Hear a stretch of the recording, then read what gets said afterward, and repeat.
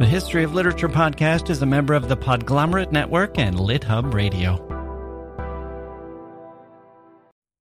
Hello.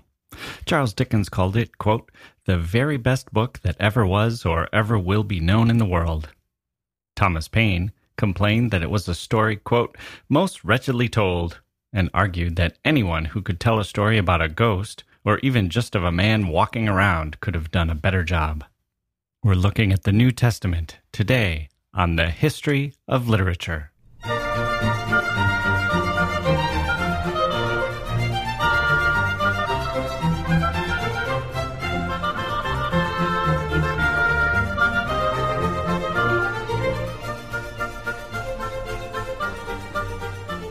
Okay, I'm Jack Wilson.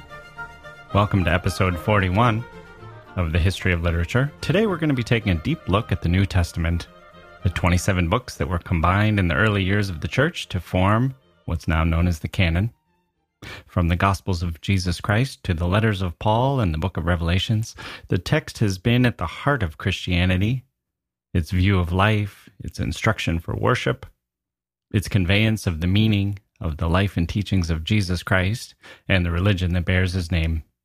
Very few works have had the powerful impact that this book has had, and its importance continues today, both for Christians and non-Christians alike. But what are the work's literary qualities? What can we gain from studying the New Testament as a literary work? I'll be joined today by New Testament scholar Kyle Keefer, Associate Professor of Religion at Converse College. He's also the author of the book, The New Testament as Literature, in Oxford University Press's very short introduction series. It's a wonderful book, and it's highly recommended. That's all coming up in a moment. But first, I wanted to thank last week's guest, Radha Vatsal, who joined us to talk about women journalists in the early 20th century. Her book, A Front Page Affair, starring Kitty Weeks, is now available for sale at bookstores everywhere. For a while, Amazon.com ran out of copies. I don't know how much of that was due to the Jack Wilson bump, but hey, however it happened, I'm happy the book is doing so well. You can listen to that interview by subscribing to the podcast, or by downloading the episode from iTunes or wherever you get your podcasts, or by visiting our websites, historyofliterature.com, or my own personal website, jackwilson.com. That's Jacke, wilson.com. One quick technical note before we begin. There are a few audio glitches in my recording of my conversation with Professor Keefer. It comes in the discussion of John about halfway through. They don't last long. I fixed what I could, but the rest I had to leave in. My apologies. And now, without further ado, here's my conversation with Professor Kyle Keefer.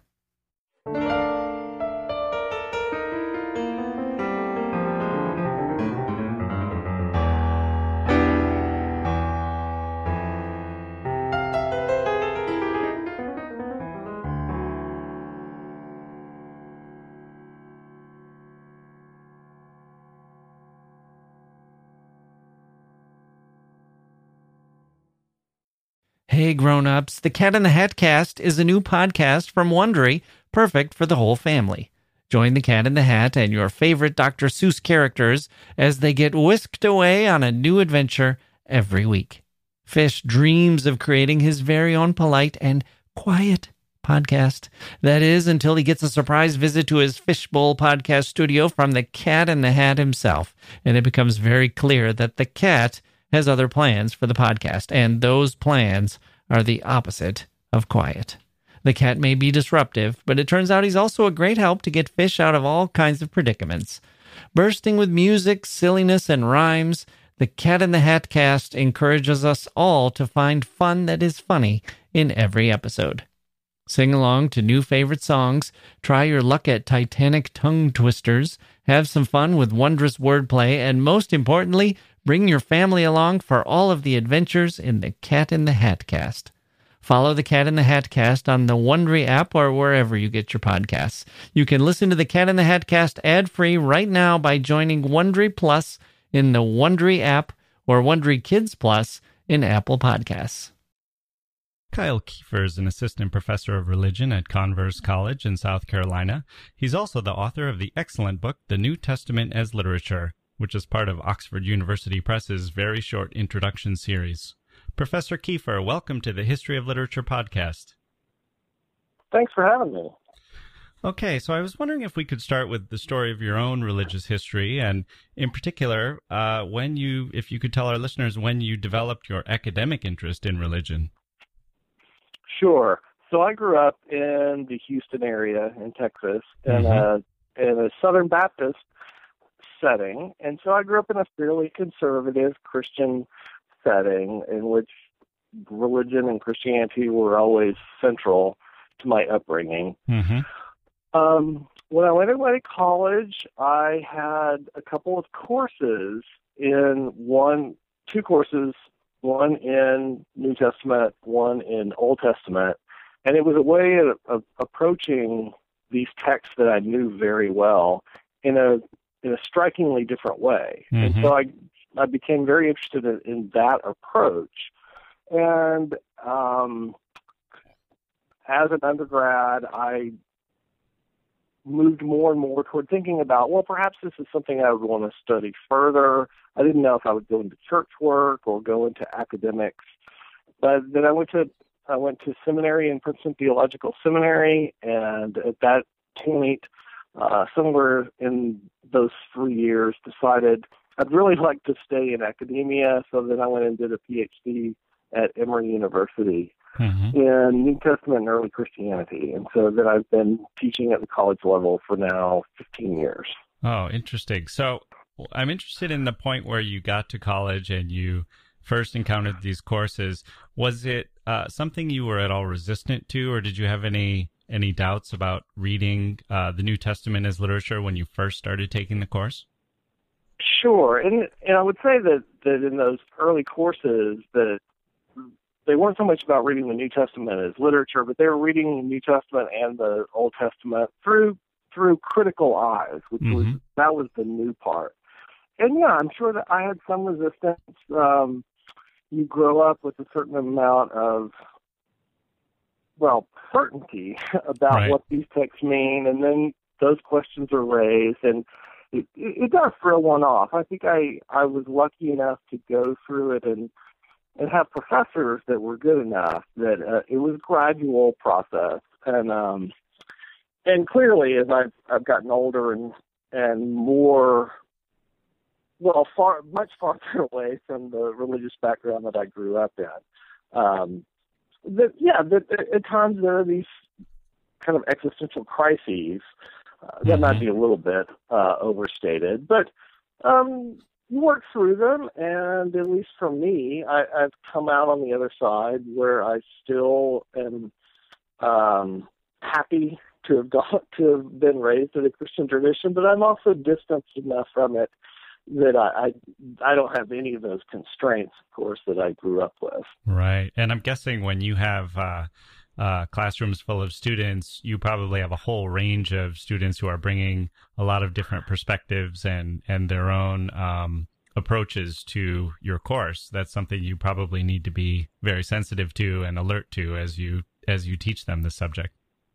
Yes, we do. It's becoming perhaps a little bit less so. I think as a newer generation of students come in, there are fewer and fewer that come from dogmatic backgrounds. But one of the things that I'll sometimes say to my classes when we're doing biblical studies is, for those of you for whom these texts are important and central to your life, and for those of you who have an antagonistic attitude toward these texts, who don't value them in any personal way, I say to my class, I'm aiming to help both ends of the spectrum perhaps see that they don't know the texts as well as they think they do. Right. So I can get them both to kind of look at them with new eyes. Right. That seems like really good advice. And I was struck by in your book, I think there was a passage where you talked about, it's very simple, but I just hadn't really thought of it in this way of thinking of, plenty of people who are from a Jewish background or from a Buddhist background or something are reading the New Testament just to understand the religion of someone else better or to understand a culture better or something like that. And when you think of it that way, I mean, the books do exist. They exist outside of the realm of just faith and Sunday school and church, but they're there as literature, whether true believers want to see them that way or not. Correct. And I think that that thinking of them as literature allows them to be talked about without the burden of having to address all of the theological minutia that might come up within a church setting, for instance. Right. Okay, well, one of the things that you encourage us to do, and this might help move us along a little bit, is to you encourage us to consider Kenneth Burke's essay, Literature as Equipment for Living, as a path toward understanding what it means to take a literary approach to the New Testament. And I'm curious, what does Burke say about literature, and what does he mean by equipment for living? Well, Burke was kind of a quirky critic. He wasn't part of any particular school. He was very interested in the concept of rhetoric. And for him, I think the notion of rhetoric was trying to get at the dynamic relationship between reader and text. And so he was really interested in the effects that literature would have and how it connected to everyday life. So it's not as if he was anti-aesthetic, but he was, I think, reacting against a strong fixation on just the aesthetics of a particular piece of literature. And so he talks in a number of his books, but in this essay that I quote, about the way in which people use literature, that literature exists because it feels niche in people's lives, and then it becomes something that they refer back to either mentally, sometimes explicitly, to help interact and even make sense of things that are happening in their own lives. He uses the example of Madame Bovary, for instance, of naming a situation and kind of a life experience that may not have been able to be named in any better way. Right. And and you point out a lot of different allusions and references to authors, and you make the good point that it's really hard to understand. I'm sorry, I said authors, I meant the Bible. In other authors, and you make the point that it would be hard to kind of understand the literature of Western culture without understanding just the basic stories and narratives of the Bible. But you also point out that it goes deeper than that, doesn't it? That a lot of the authors are not just making references and allusions to different passages in the Bible, but they're really engaging in it in a really close way. That's correct. Yeah, I think so. And you're talking about contemporary literary authors, right? Right. Yeah. So, I mean, one person that comes to mind is Flannery O'Connor. Ooh, yeah. So O'Connor in her short stories is clearly interested in notions of grace, of sacrifice, of redemption, and even though she doesn't often refer to particular stories in the New Testament, she's clearly focusing or clearly influenced by the entirety of the story of Jesus. I mean, for instance, in her short story, A Good Man is Hard to Find, right. You have the misfit going on this almost a monologue about Jesus, about how Jesus throwed everything off balance, and if he was who he said he was, and there's nothing to follow him, and if he didn't, there's nothing but meaningless in life. That's not an exact quotation, but it's pretty close. Mm-hmm. I think that's one example. You have other authors who have been more, who have constructed pieces of literature closer in form to the text. So, for instance, Saramago has a novel called The Gospel According to Jesus Christ, where he retells the Jesus story in a way that the relationship between the Father and the Son and Satan is recognizable, but appended in dramatic and interesting ways, where Satan almost becomes heroic and God becomes the oppressor and really the tempter. Right. So those are a couple of examples. I mean, you could name quite a few others. I think, for instance, T.S. Eliot's poem, The Journey of the Magi, where he takes a very short passage in Matthew talking about the Magi and then creates this bittersweet poem about what their journey would have been like and what their interior thoughts would have been like both before and after encountering the Christ child. Right. Right. You know, Flannery O'Connor is, I may be misquoting her on this, but I think she said somebody had put it to her that they believed in the Eucharist but didn't believe in it literally, and they said, you know, I believe in it as a metaphor. And her response was, well, if it's a metaphor, then to hell with it. And it seems like she would have been one of those students who would have enjoyed your class and enjoyed learning from it. And at the end, she would have written a nice, evaluation of the course where you realize that she was thinking her own thoughts all the way through. That's right. No doubt so. Oh, that's great. Okay, so let's talk about the New Testament and the Gospels.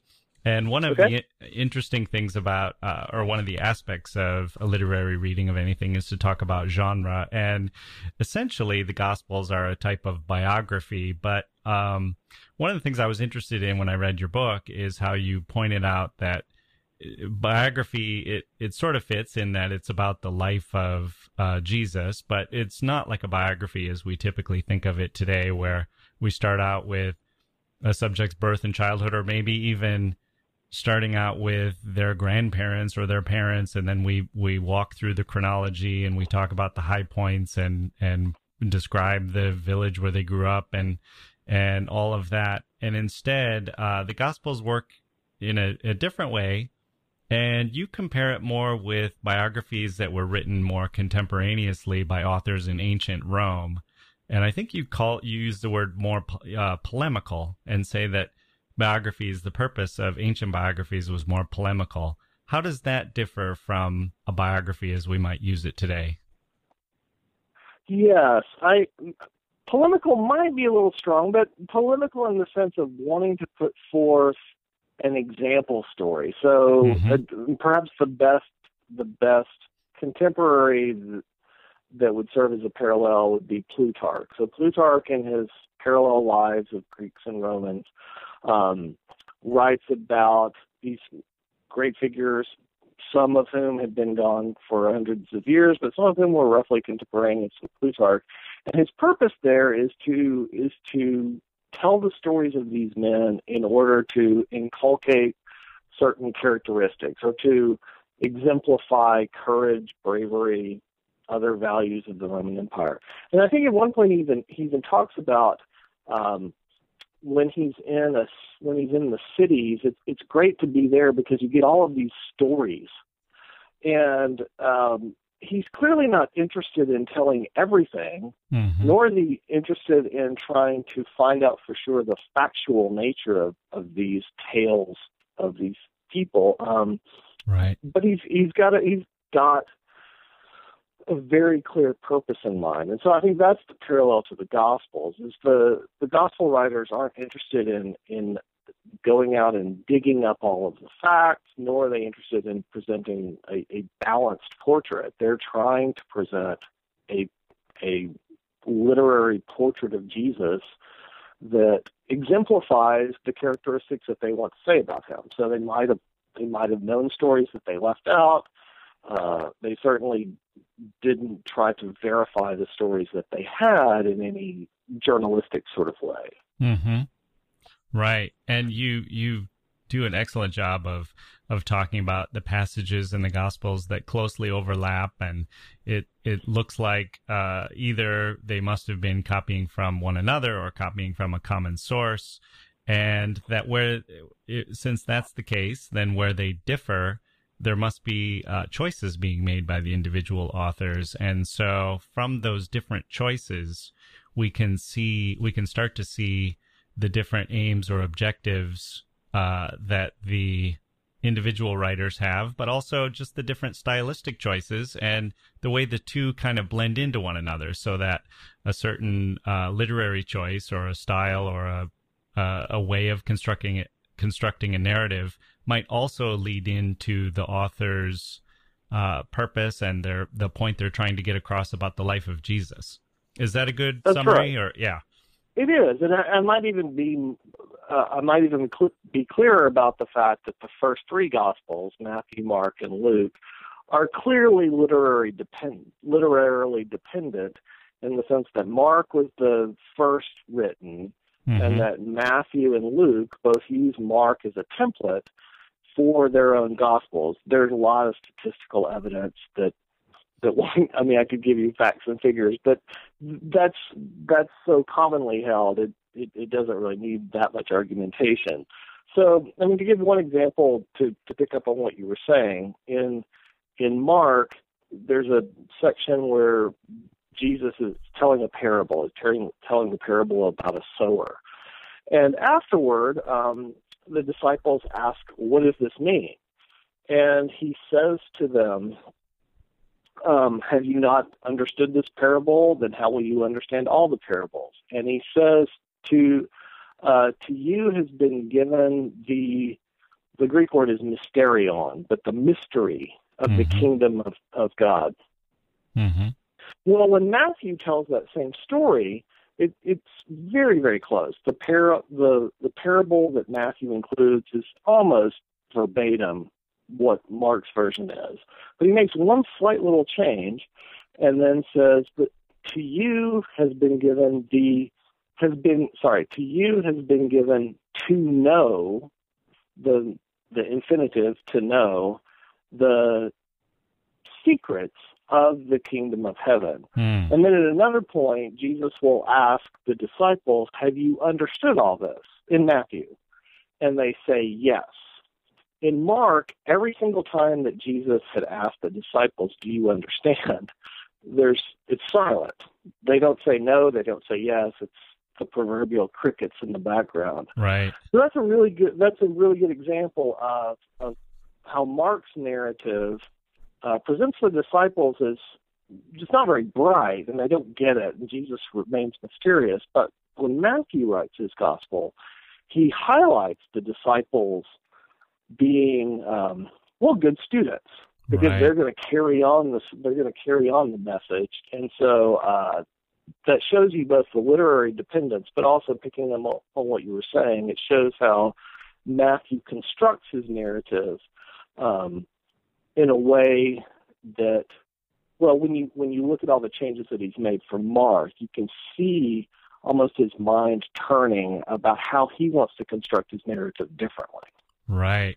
And there's so much there to unpack just from that one example. It's really fascinating. So, Mark, I mean, in some ways you could say that, I mean, I guess at the most simplistic view is you could say Mark thought the disciples were dense and Matthew thought they were intelligent, but I think there's more to it than that. Mark seems like he's willing to accept that people who encountered the life and teachings of Jesus were left with mystery, because mystery and doubt is part of understanding Christianity, or if that's the right word. And Matthew almost seems like he's pushing more towards a view that wisdom was handed from Jesus to the disciples that could then be handed on, and almost like seeing the lineage of the church. I think that's exactly right. I mean, it might be anachronistic to say that in Mark that the disciples didn't understand Christianity. Right. But certainly, I certainly would agree with the way that you put it in terms of Mark presents a Jesus that's very difficult to understand, and Mark seems to almost front that to the readers. I think there's an irony, or maybe even a double bind in Mark, where if the disciples don't understand, and they're with Jesus all the time, that almost causes the reader, as she or he is going through this, to think, maybe this is a much more difficult text than it seems to be at first. Right. So Mark seems Mark seems not only comfortable with mystery, but he almost confronts the reader with it. And then, as you said, Matthew wants to create a much greater amount of certainty. Precisely as you said, in terms of passing the lineage down. And Matthew is the only gospel writer to use the word church. So that's another support for your comment about how it really is looking ahead to the lineage of the church. Right. And it's not something that you just see in the example of the disciples that you gave, but I mean, Mark has kind of he's the shortest of the Gospels, and it's the tersest, and it's kind of enigmatic all throughout, right? And Matthew has a little more sharper dichotomies. I'm sorry, I missed that last part. And Matthew is more full of certainties, or has sort of sharp dichotomies all throughout. Yeah, Matthew wants to clean up things. Matthew gives the reader a long list of Jesus' sayings. So, for instance, Matthew is very quotable, which is why it was the most popular gospel in the early church, because people could, they had a number of different sayings that they could quote, could memorize, and there was a heavy emphasis on the orality of Jesus in the early church. So, yeah, he makes things easier for the reader compared to Mark. Right. Okay, and then in some ways that takes us right to Luke, who I thought he also seems to have a lot of sympathy for readers and making things easier for readers. He almost seems like the most modern biographer in the sense of trying hard to make a clean or complete narrative. Is that your sense? And if so, what gaps does he fill in that the others have left out? Yes, that is my sense. And it's encapsulated at the very beginning in his prologue. He says, many have undertaken to write a narrative of Jesus. And then he says, and I, having followed all of these things from the beginning, have decided to write an orderly account so that you may have surety about the things that you have been taught. That Luke is the only of the gospel writers that gives us some hint about his own process.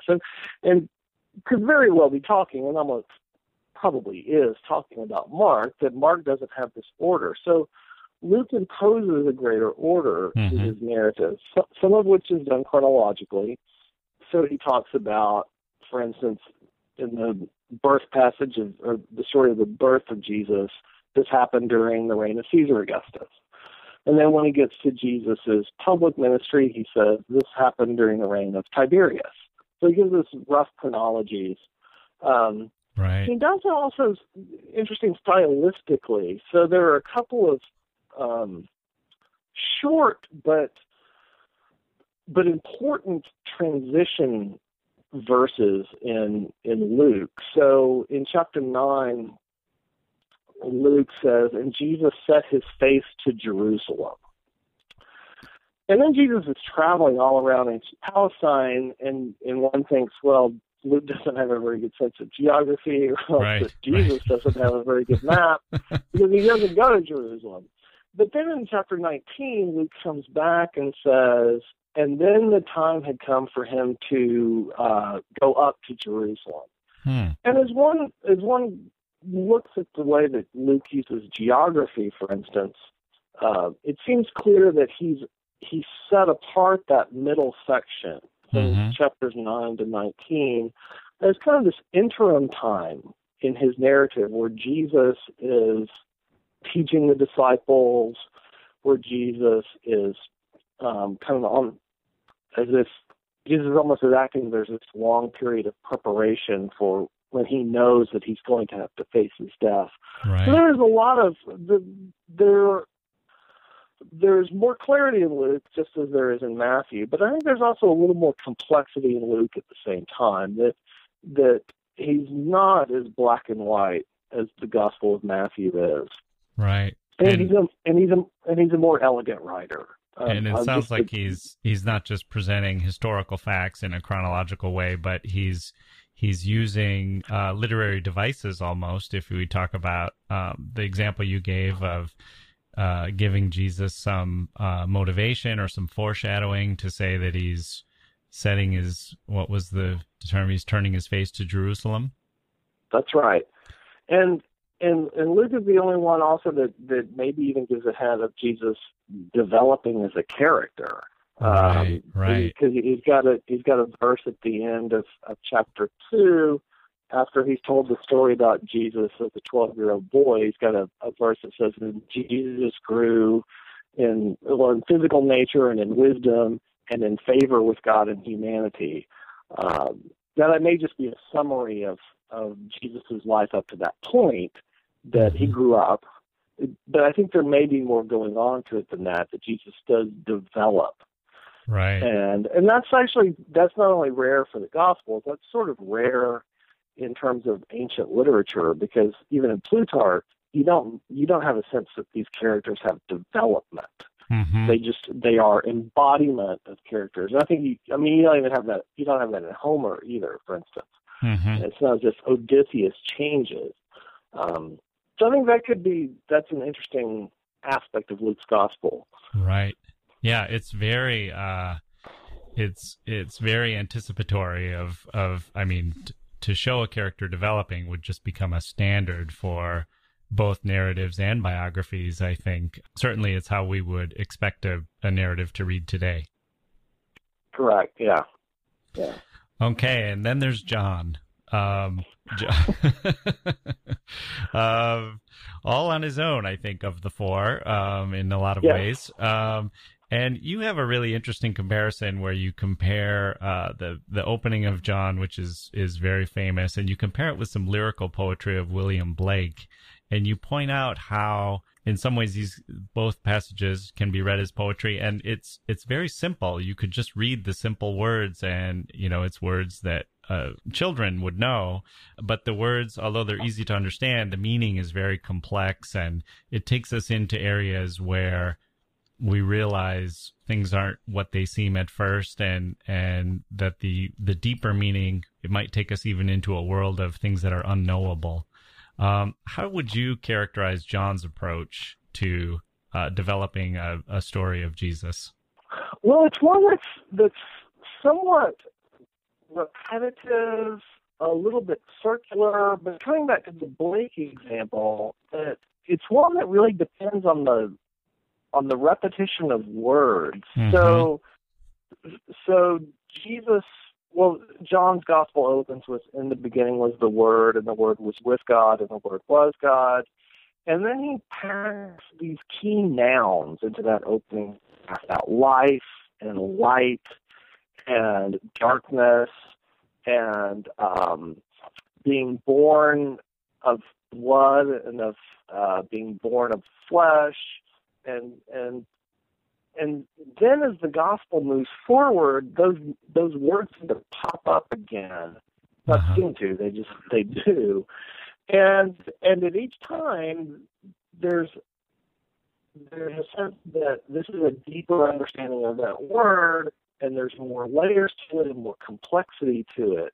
Right. I'll give you one example that I think is fascinating, and this actually isn't one of the words that John uses a lot, but for instance, toward the end of the gospel, or at the time where Jesus is talking to disciples the evening before he's going to be arrested, he says, "In my Father's house there are many mansions. I'm going to prepare a place for you." And people read that and they think, well, he's just clearly talking about heaven. Mm-hmm. But picking up on this notion of my Father's house recalls the narrative in chapter 2 where Jesus, what's often called cleanses the temple, but throws the money changers out. Right. And he says, "You've made my Father's house into a place where this money changing is going on." And then John has this narrative comment that says, then Jesus says, tear down this temple and I will rebuild it in 3 days. And there's a discussion about, what could he possibly mean? And then John has a narrative comment saying he was referring, of course, to his own body, which then links Jesus' body with the Father's house. And then, therefore, in chapter 14, where he says, in my Father's house there are many mansions, it recalls the story of the temple, but also links it not to heaven, but that in some ways the disciples will be part of who he is. Right. That it's just his body will be their dwelling place. And that links up, and this is where I think John's complexity comes in, because that links up to these other metaphors that Jesus uses right after that. He says, I'm the vine, and you are the branches, this organic connection between Jesus and the disciples. And then again in chapter 17, where he says, I and the Father are one. May you be one just as I and the Father are one, and this complex language of I and him and you and me. And I think that's where John can kind of make the reader spin in circles, because he keeps coming back and repeating.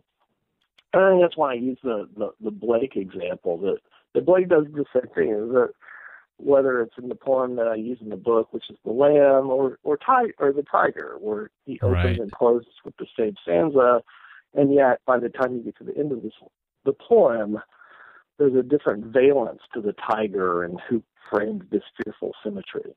Right. And we see in John's version of Jesus himself, words matter quite a bit, right? Yeah. I mean, one of the things that New Testament scholars have talked about with regard to the Gospel of John is that it's very difficult to separate Jesus's words from the author's. That the way that the author writes the Gospel of John is very similar to the way that Jesus talks in the Gospel of John. That Jesus himself kind of talks in circles at times, right? In a mystical way almost. Right. Well, it does seem like approaching it almost the way we would approach a long work of poetry or something, where the words are dense with meaning and they refer back to one another, and your understanding of the author's intentions and meaning can be deepened by really paying attention to the careful selection of words. It seems like John requires all of our literary analytical equipment in order to understand what he's getting at. I think so. Not in quite the same way as the synoptics, which require more of a literary sensibility to the construction of the narrative. And in John, the construction of the narrative per se, although I guess I would have colleagues that would disagree with this, but I don't think the construction of the narrative is what's literarily important about John. I think it's what you were talking about. It's the valences of the words and the and the multiple meanings of those and the different layers to them as one reads through it, and then as one would go back and reread it. Right. Okay, so now that we've had these four different versions of what it means to give a portrayal of Jesus in each of the four Gospels, I wonder if you could comment on what does it do for the reader to have four different... one could certainly imagine only having one Gospel or one long unified Gospel with, written by a single author, and instead we have four. What has that done for people's understanding of Jesus over time, or how does it impact the reader who is reading the four Gospels today? I think it depends on what the reader is expecting. I think one of the interesting things about the canon formation, the formation of the New Testament, is that in the early church, they decided to keep four. There was, in fact, a summary of all four called the diatessaron, from the Greek word for four, and it did just blend them all together, but that was rejected. I think that, of course, as Christianity was influenced by Greek philosophy and became an orthodox religion, where they were so focused on theology and the right meaning, that the desire was to make sure that those Gospels did not contradict one another. Right. And therefore, I think the unfortunate aspect of Christianity focusing on orthodoxy was that the distinctive aspects of each of the Gospels went away. Mm-hmm. That they were just all blended together. So I think that for the most part, they haven't really been read as four different portraits of Jesus. But I do think that that's extremely valuable. That, especially coming back to our discussion of the ancient form of a biography, that if each gospel has a very strong drive to present Jesus one particular way, we should recognize that clearly is overlooking other ways that we could see Jesus presented.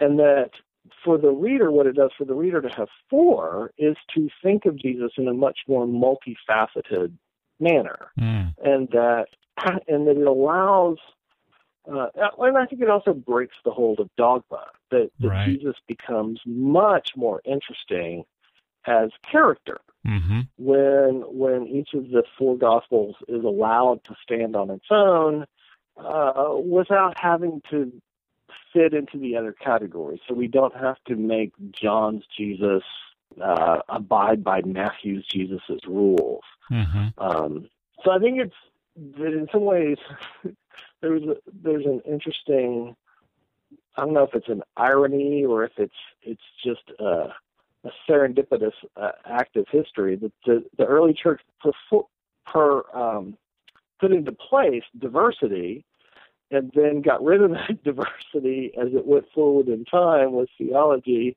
and now it's in our day with a renewed interest in the literary aspects of the Gospels, that diversity has been able to come back. Right. Yeah, I think for the richness of understanding of readers, both within Christianity and outside of Christianity. Yeah, and it almost seems to invite readers in a different way. I'm imagining if we had a standard biography that read like a Wikipedia entry or something that was, all facts and it would be maybe something to memorize or something that people would absorb, but to have these different facets and to have the contradictions or the mysteries that are coming across from having different portrayals of Jesus that are all being handed to us as, the four different versions, and the overlap and the times where it doesn't overlap, it almost seems like readers are asked to try to understand some things for themselves, or maybe to ask questions or to receive interpretations from, their church leaders, or it seems like it's just a more energizing effect that it would have on readers. Yeah, I would agree. I think energizing is a good word. In a comparison with the Wikipedia article, it encourages the reader to encounter Jesus as character rather than to gather information about him. Right. I think to again go along with what you were saying, it's a much more active approach. Actually, that kind of comes back to Burke's notion as well, that good literature engages the reader and has a connection to real life. Because once you condense the Gospels down to dogma, they really do become so much flatter. Right. In my mind. Right. And you had made the point, you had pointed out that in the 19th century, there were a lot of academics who were taking kind of a historical look and were trying to trace it, I guess, through philology or through what was known from probably geography and other disciplines, and to try to tie everything down to fact. And that it was basically one of the problems with that is it wasn't how people were actually reading the Gospels. Yes. Yeah, I mean, the academic approach to the New Testament in the 19th century was certainly groundbreaking. I mean, everything that we as New Testament scholars do today goes back to what these German scholars did in the 19th and actually back in the 18th century, because they were the ones that were able to break the study of the New Testament away from the dogmatic constraints of Christianity. So I don't want to roast right. all of these German scholars from the 19th century, because they did great work. But yeah, you're right. They they were interested in history, and they were interested in what they would say in German, the wissenschaftliche approach, a scientific approach, almost as a lab scientist would look at the text. And they often were, they just weren't that interested in the artistic aspects of the New Testament. So I don't know that the literary approach, which I first encountered, I guess, in grad school, but which was really part of the academic approach in North America starting in the 1970s and then really picked up in the 1980s. That whole literary emphasis of the 70s and 80s, I don't know that you would ever been able to do that without having gone through the process of the wissenschaftliche historical approach.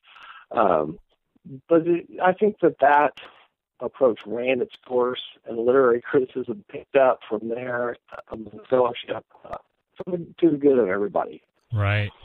Okay, so let's move on from the Gospels, and while we're talking about the literary approach, the next thing I wanted to turn to were the letters of Paul, which is pretty clear to see what we can gain from a literary reading. I mean, I'm just in terms of some of the more beautiful passages and some of the more quotable things that you would find in the New Testament. And of course, with letters, we tap into a great epistolary tradition. And one of the things that I had never really thought of before reading your book was that Paul is essentially creating his own first-person character, like any letter writer does. But I guess I hadn't really considered Paul in that way. So what is what kind of person or voice is he creating in these books, and what's his agenda, if that's the right word? Well, I mean, because he is something of a self-creation. It's hard to put a finger on one particular agenda or one particular thing. I do an exercise with students where I ask them to think about, okay, if you're writing a letter to your grandmother, how do you present yourself? Or if you're writing a letter to, it's getting harder and harder to do that because students don't write letters anymore. Right.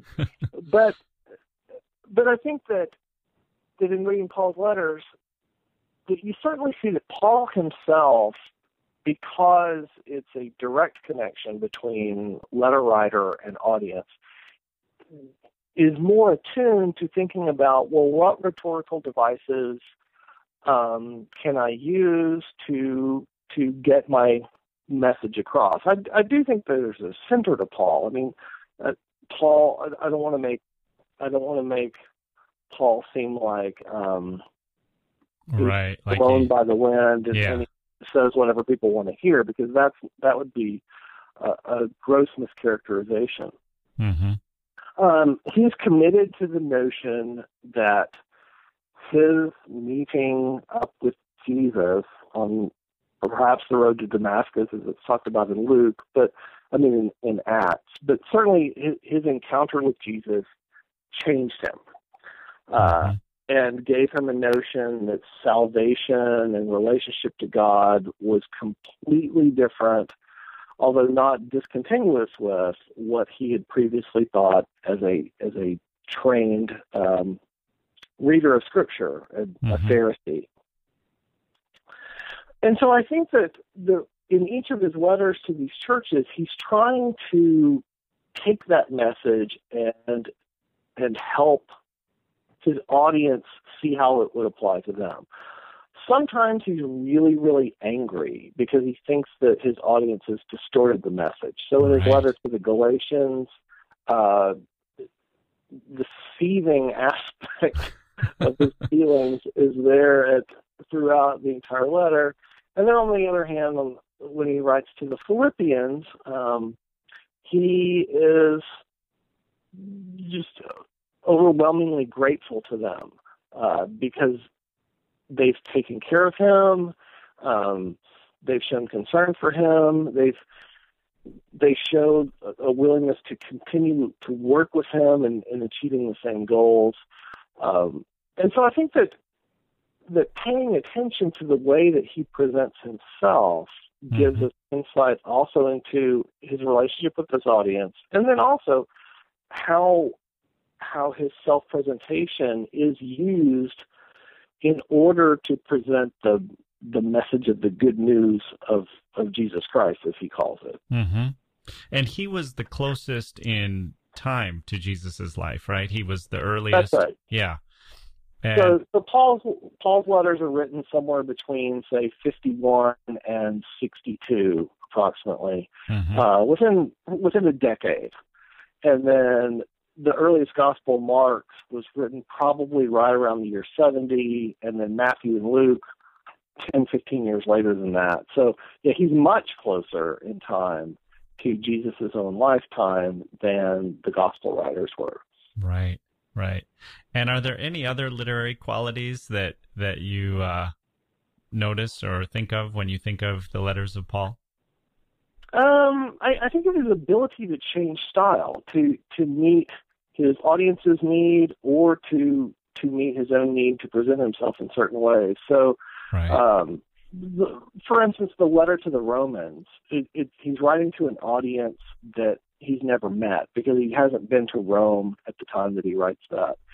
And he uses a sermonic style called a diatribe. I mean, diatribes in the ancient Greek rhetoric or in the Greco-Roman rhetoric doesn't mean what it means today, sort of an angry speech, but rather a long composition characterized with rhetorical questions, with putting on persona. And if you read Romans, it's in some ways it's impersonal because Paul doesn't know these people, but he's figured out, all right, here's the best speech form to characterize and to summarize or to expound the message of Jesus to these people. So I think that's a good example of the literary tools that Paul has at his disposal. And he's good with a turn of phrase too. Right. I mean, he's got some great lines. He knew how to craft. Right. It's really something that he, with his gifts and his literary qualities and his abilities, was the person who was also spreading this message. Yeah, I mean, he must have been a remarkable guy with boundless energy to both travel around the Mediterranean, talk to people orally, and then keep up with all of these different congregations throughout the Mediterranean world. Right. It's remarkable. And sometimes you get the feeling he's almost, like, I don't know if you saw the video of the mother who was giving triplets a bath and they were crawling around and she would have to grab one and put them back in place and then, grab the other. Yeah. It almost seems like that's him with his congregations. It seems like sometimes. Yeah. One thing, I mean, this is probably a little bit of a sideline from your particular interest for this podcast, but one of the really interesting things about Paul is the way that in the last 2 decades, philosophers / literary critics have really become interested in Paul. Toward the end of his life, Derrida was writing on Paul, and then there have been all sorts of the French philosopher group, kind of in the wake of post-structuralism, but also people like Zizek, Alain Badiou, who have latched onto Paul. So there's been a resurgence in interest in him, of course, by people who have no dog in the hunt, so to speak. Right. With regard to Christianity, I'm not sure how the French people would like that particular metaphor, dog in the hunt. But.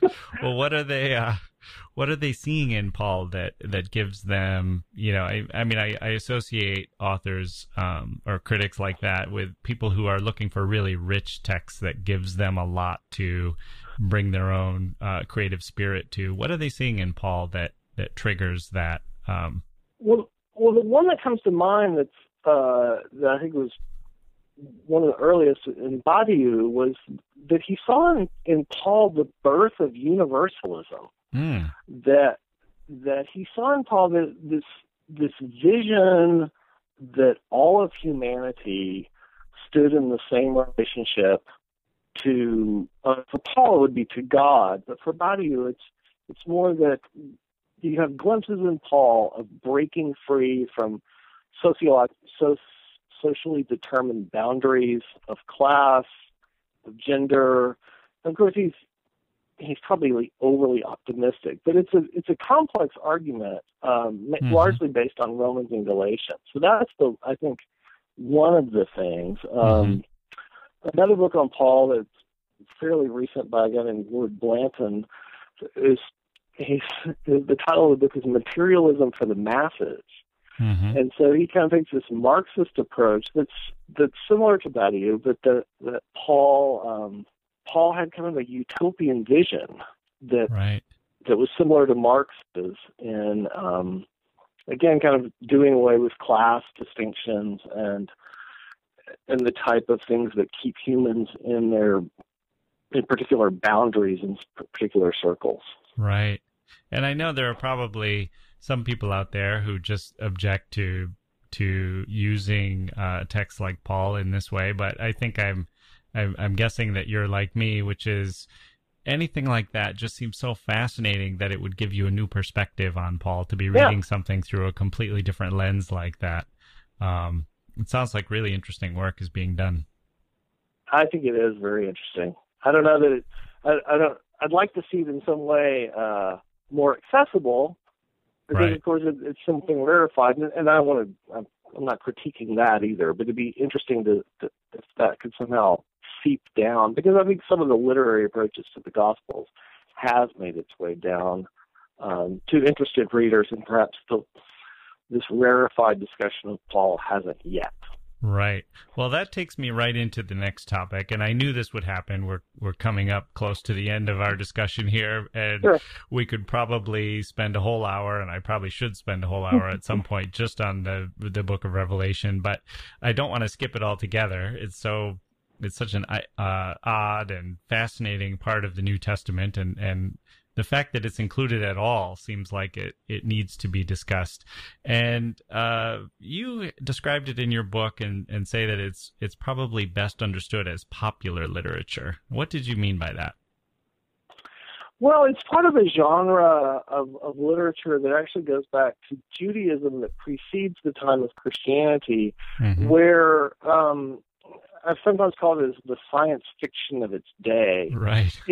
It's got a broad appeal in a way to audiences, and the emotional appeal to it is that apocalyptic literature, and we have lots of examples of this, going back to First Enoch and a book called Fourth Ezra and Second Baruch, and on and on and on. But the popular appeal is that it appeals to people who find themselves in a situation where they think that evil is dominating the world in which they live, that they are being oppressed, and therefore apocalyptic literature, which presents the ultimate destruction of that evil,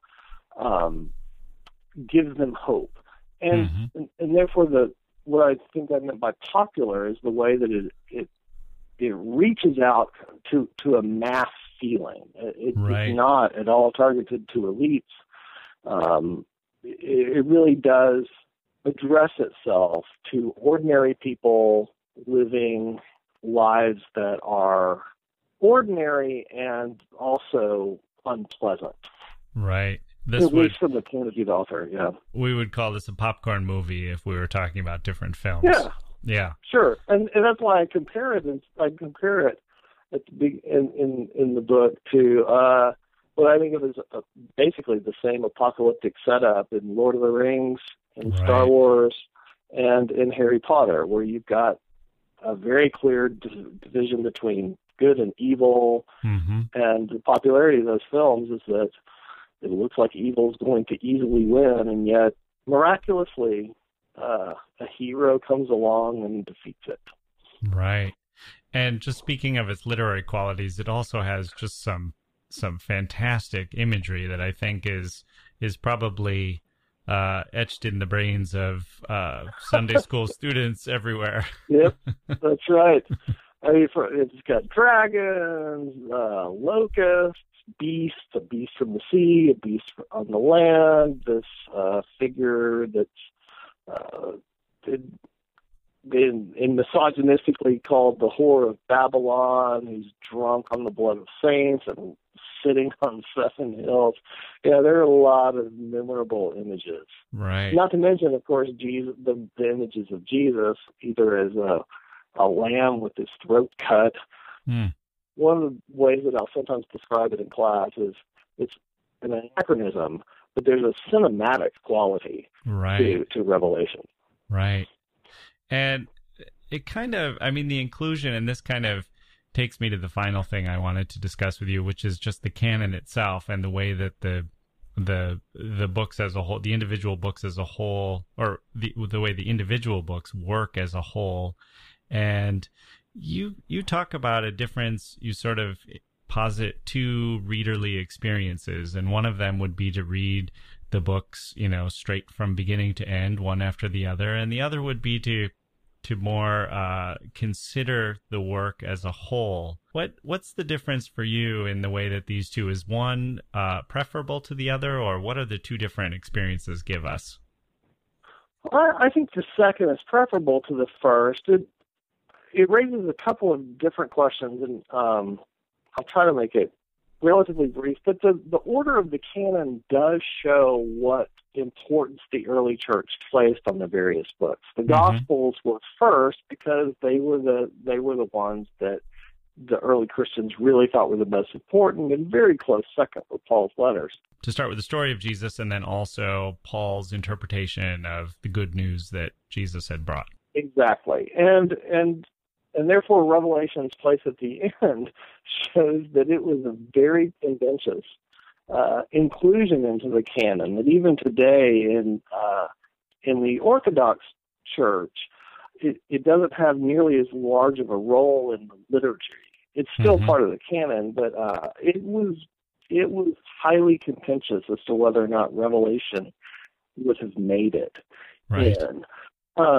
But so I do think there's interesting value to reading it in that order. To start with the story of Jesus, and then to think about Paul's interpretation, and then to add on these various other ones, ending with the end of the world in Revelation. But I do like the sense of more thinking of the holistic aspect of it, so that one can think of James, the small little book, in light of the Gospel of Matthew. They both have these very strong impulses toward an ethic, and toward the ethics of caring for people. Right. And therefore, I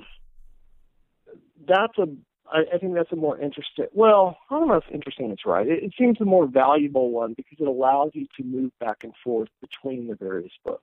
Right. Almost as if, I think it's not dissimilar, and I think I may have mentioned this in the book, and I can't quite remember. It's not dissimilar from thinking about the canon of Shakespeare, or the canon of, say, Emily Dickinson's poems, where clearly each one has its own individuality, but there's something that links them together. The difference, of course, is that in the New Testament you have such a wide variety of authorships.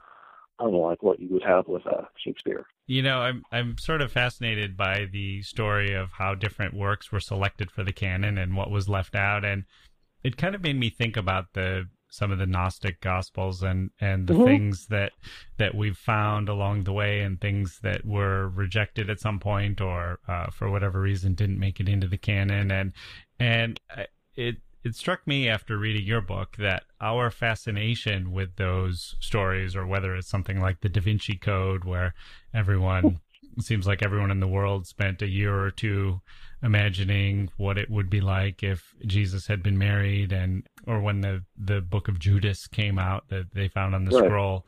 And it struck me that after reading your book, it made me think that people were looking at those kind of works almost in the same way, for some of the reasons why, or they were getting out of it some of the things that you were saying people can get out of just the books within the New Testament themselves, that they can have this bring this creative spirit to the stories, or to be understanding things and embracing the ambiguity or the uncertainty or the mysteries that would come out of having to rethink some of these narratives that maybe people had accepted for a long time. Yeah, I think that's a really good way to say it. And I actually appreciate that correspondence between the two, between thinking of, well, we already have diversity within the New Testament itself, and that's what people are looking for in these outside sources. I do think that one of the fascinations that people have with the non-canonical stories about Jesus is due to the fact that they have a somewhat,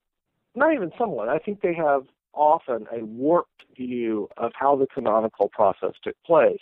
One of the things I talk about in the book is that some people tend to characterize, even if it's an implicit characterization, they characterize the canon process, the process of canon formation, as if there were some heavy-handed bishops getting together and say, here's what's in, here's what's not, and our decision is final. Right. And it's very clear from the evidence that it was a much more organic process than that. I think when one reads, for instance, some of the non-canonical Gospels alongside the ones that are canon, one of the things that I would argue is that they're just not as good.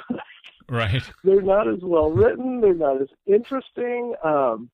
And they're fascinating. I love those stories. I teach those. But some of them are actually just kind of like, are really fan fiction. So, for instance, there's a short narrative called The Infancy Gospel of Thomas. And it tells the stories about what Jesus was like when he was a little boy. And it's funny. I mean, Jesus has a teacher that tries to teach him, and Jesus gets mad and strikes the teacher dead. Right. He runs into a little boy runs into him, and Jesus said, "What were you doing?" And the boy says, "Well, I was heading to so and so," and Jesus says, "Well, you won't get there," and strikes him dead. But they're not. Most of them are not well constructed. Or on the other hand, some of the Gnostic texts. I think the Gnostics are endlessly fascinating. But they're very esoteric. Right. So the Gospel of Truth is a often beautifully written sermon, but it's so highly esoteric and at times just opaque that you could see why it didn't develop a readership. I think that the canon of the New Testament came into being because readers found these texts valuable. They found them useful to copy.